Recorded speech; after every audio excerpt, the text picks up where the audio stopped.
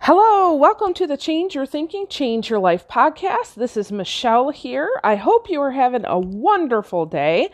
So at the time of this recording, I find myself on the road again. I'm doing a series of trainings up in the Upper Peninsula of the state of Michigan. So for those of you who are not familiar with the state of Michigan or the United States, Michigan has two parts to the state, and I live in Midland, which is in the middle of the Lower Peninsula, but I am here in Escanaba up in the UP. They have had about a foot of snow up here. It's actually quite impressive. It's beautiful, but only because I came 2 days after the storm and the roads were already cleared. So I'm having a lot of fun, meeting a lot of new people, talking about some really great ideas.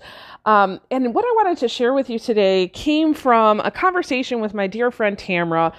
She's kind of hosting me here, and I really appreciate that. Tamra and I have known each other for years, and it's great to get caught up. And, sometimes you have those conversations with people that are very late at night, and you're I won't say defenses, but you're thinking in a different way, right? You're a little tired and you start throwing around ideas of what if and what do you think and that kind of thing. And we had a great conversation like that last night, and it just keeps kind of, reverberating in my mind. And one of the things I keep coming back to is just this idea, there is always a way. And even this morning, as I was thinking about some of my clients, whether they be individual clients or group clients or at the CO level or, the teacher level, whatever it might be, typically when we're working together, there comes a point when there's a problem and you want to make a change and you get stuck because you can't see the way forward, right? So most of my clients, what I can tell is that as they move along and we're working together, they have to develop this belief that there's always a way. Because you see, before you can find a way forward, you have to believe that there is one that exists. And I find the people who are quicker in realizing this one belief, they find success faster.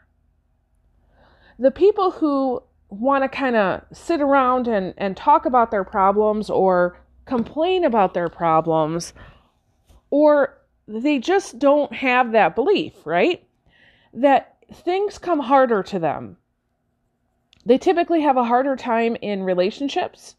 They're not progressing in their career, or maybe they're building a business.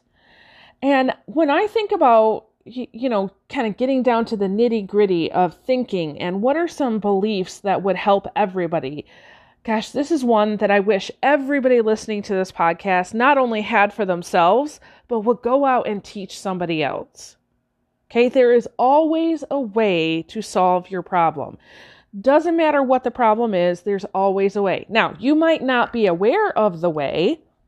You might have to go out and ask somebody to help you understand what are some of your options.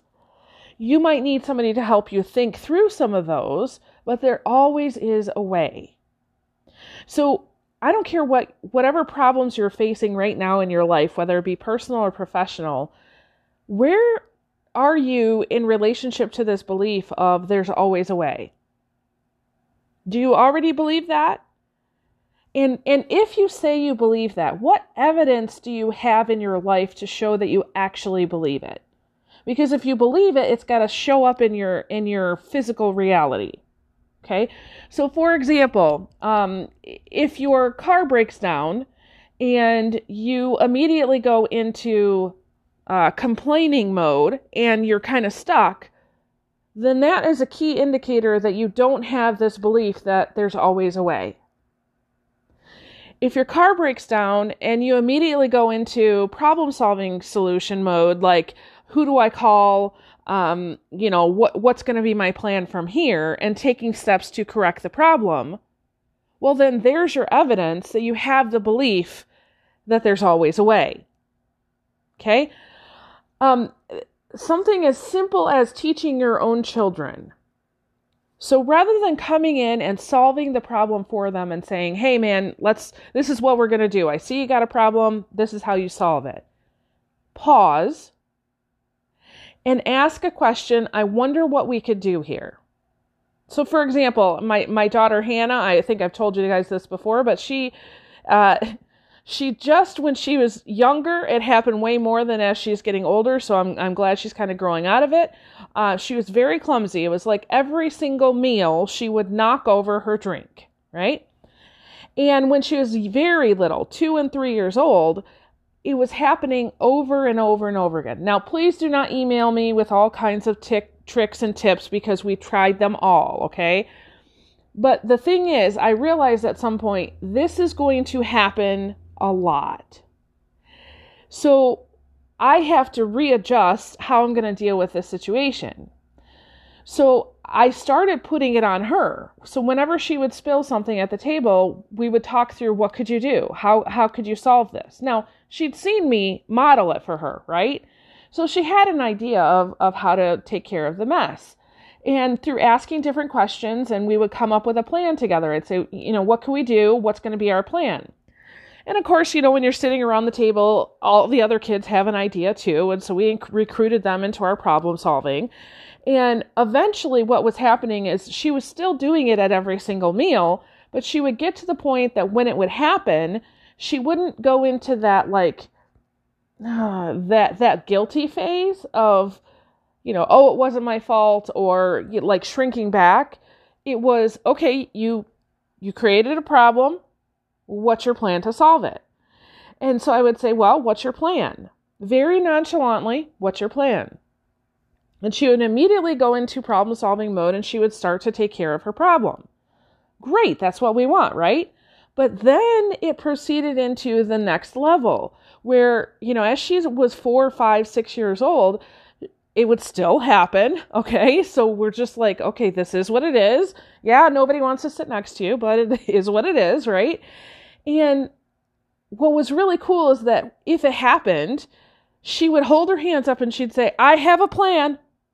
And she would immediately go. She didn't need me to help her. She didn't need anybody else's input. She would immediately solve the problem. And what I saw from this child at that time was it wasn't just in this area of her life, but all other areas of her life. She kind of caught that empowerment and she'd say, I have a plan. Now, this child is already wired to be very driven. So she knows what she wants and she knows how to get it. So this is not necessarily an issue for her, but I know that she has caught the belief that there's always a way. Now, because she's 13 right now and she's got a lot of hormones and all that kind of stuff, sometimes she gets a little hiccup, right? She forgets at times. And so as her parents, instead of, saying, come on, you know what to do, giving her a little leeway, a little grace, a little mercy. Last night there was an issue and my husband, in all of his wisdom, just let her have the issue. And then today he was going to kind of talk to her about it. And that's the best way to do it, right? But it makes me think about myself and how many times I momentarily forget that I have power, I have resources, I always have a way to solve my problem. So there's 2 challenges that I have for you. The first one is to examine your thinking in relationship to this belief and ask yourself, what evidence do I have that shows me that I have this belief or that I don't? Okay? Just be honest with yourself. Start to notice, how do you handle problem-solving situations, whether it be with yourself, with your family, maybe with your coworkers. Is there a place in your life that it comes a little bit more naturally? So some people, they find that it's easier to solve problems in either their personal or their professional life, right? And if it's easier in one area of life, can you apply it to a different area? Okay? And then the second challenge, especially if you've been genuinely and authentically honest with yourself and you have found, yes, I truly do believe that there's always a way. All right. So your next challenge would be to think about, how do you help support the people in your life to form that belief? Whether it be children Or it could be your spouse, it could be your friends, right? Do you immediately swoop in and try to solve their problem? Or do you try to kind of step back a little bit and give them the power to solve their problem themselves? Okay, just notice. That's your only goal this week, is to just notice, how do I handle problems? Okay? See what comes to you. By all means, reach out. You can email me at michelle@growbyone.com, and I would love to hear your thoughts on that. So I hope that this has been helpful. It was just one of those things that was kind of reverberating in my mind and my soul, and I was like, oh, this would be so good. I wish everybody had this belief. And I also challenge you that if you see me in person, or you see we have any sort of interaction together, and you notice, hey, Michelle, I'm noticing a little evidence here that maybe you don't believe that about yourself. I give you full permission to challenge me on that. Okay? All right. So with that, I'm going to release you into the wild. Go forth and prosper. Have an amazing day, and we'll catch you next time. All right. Bye-bye.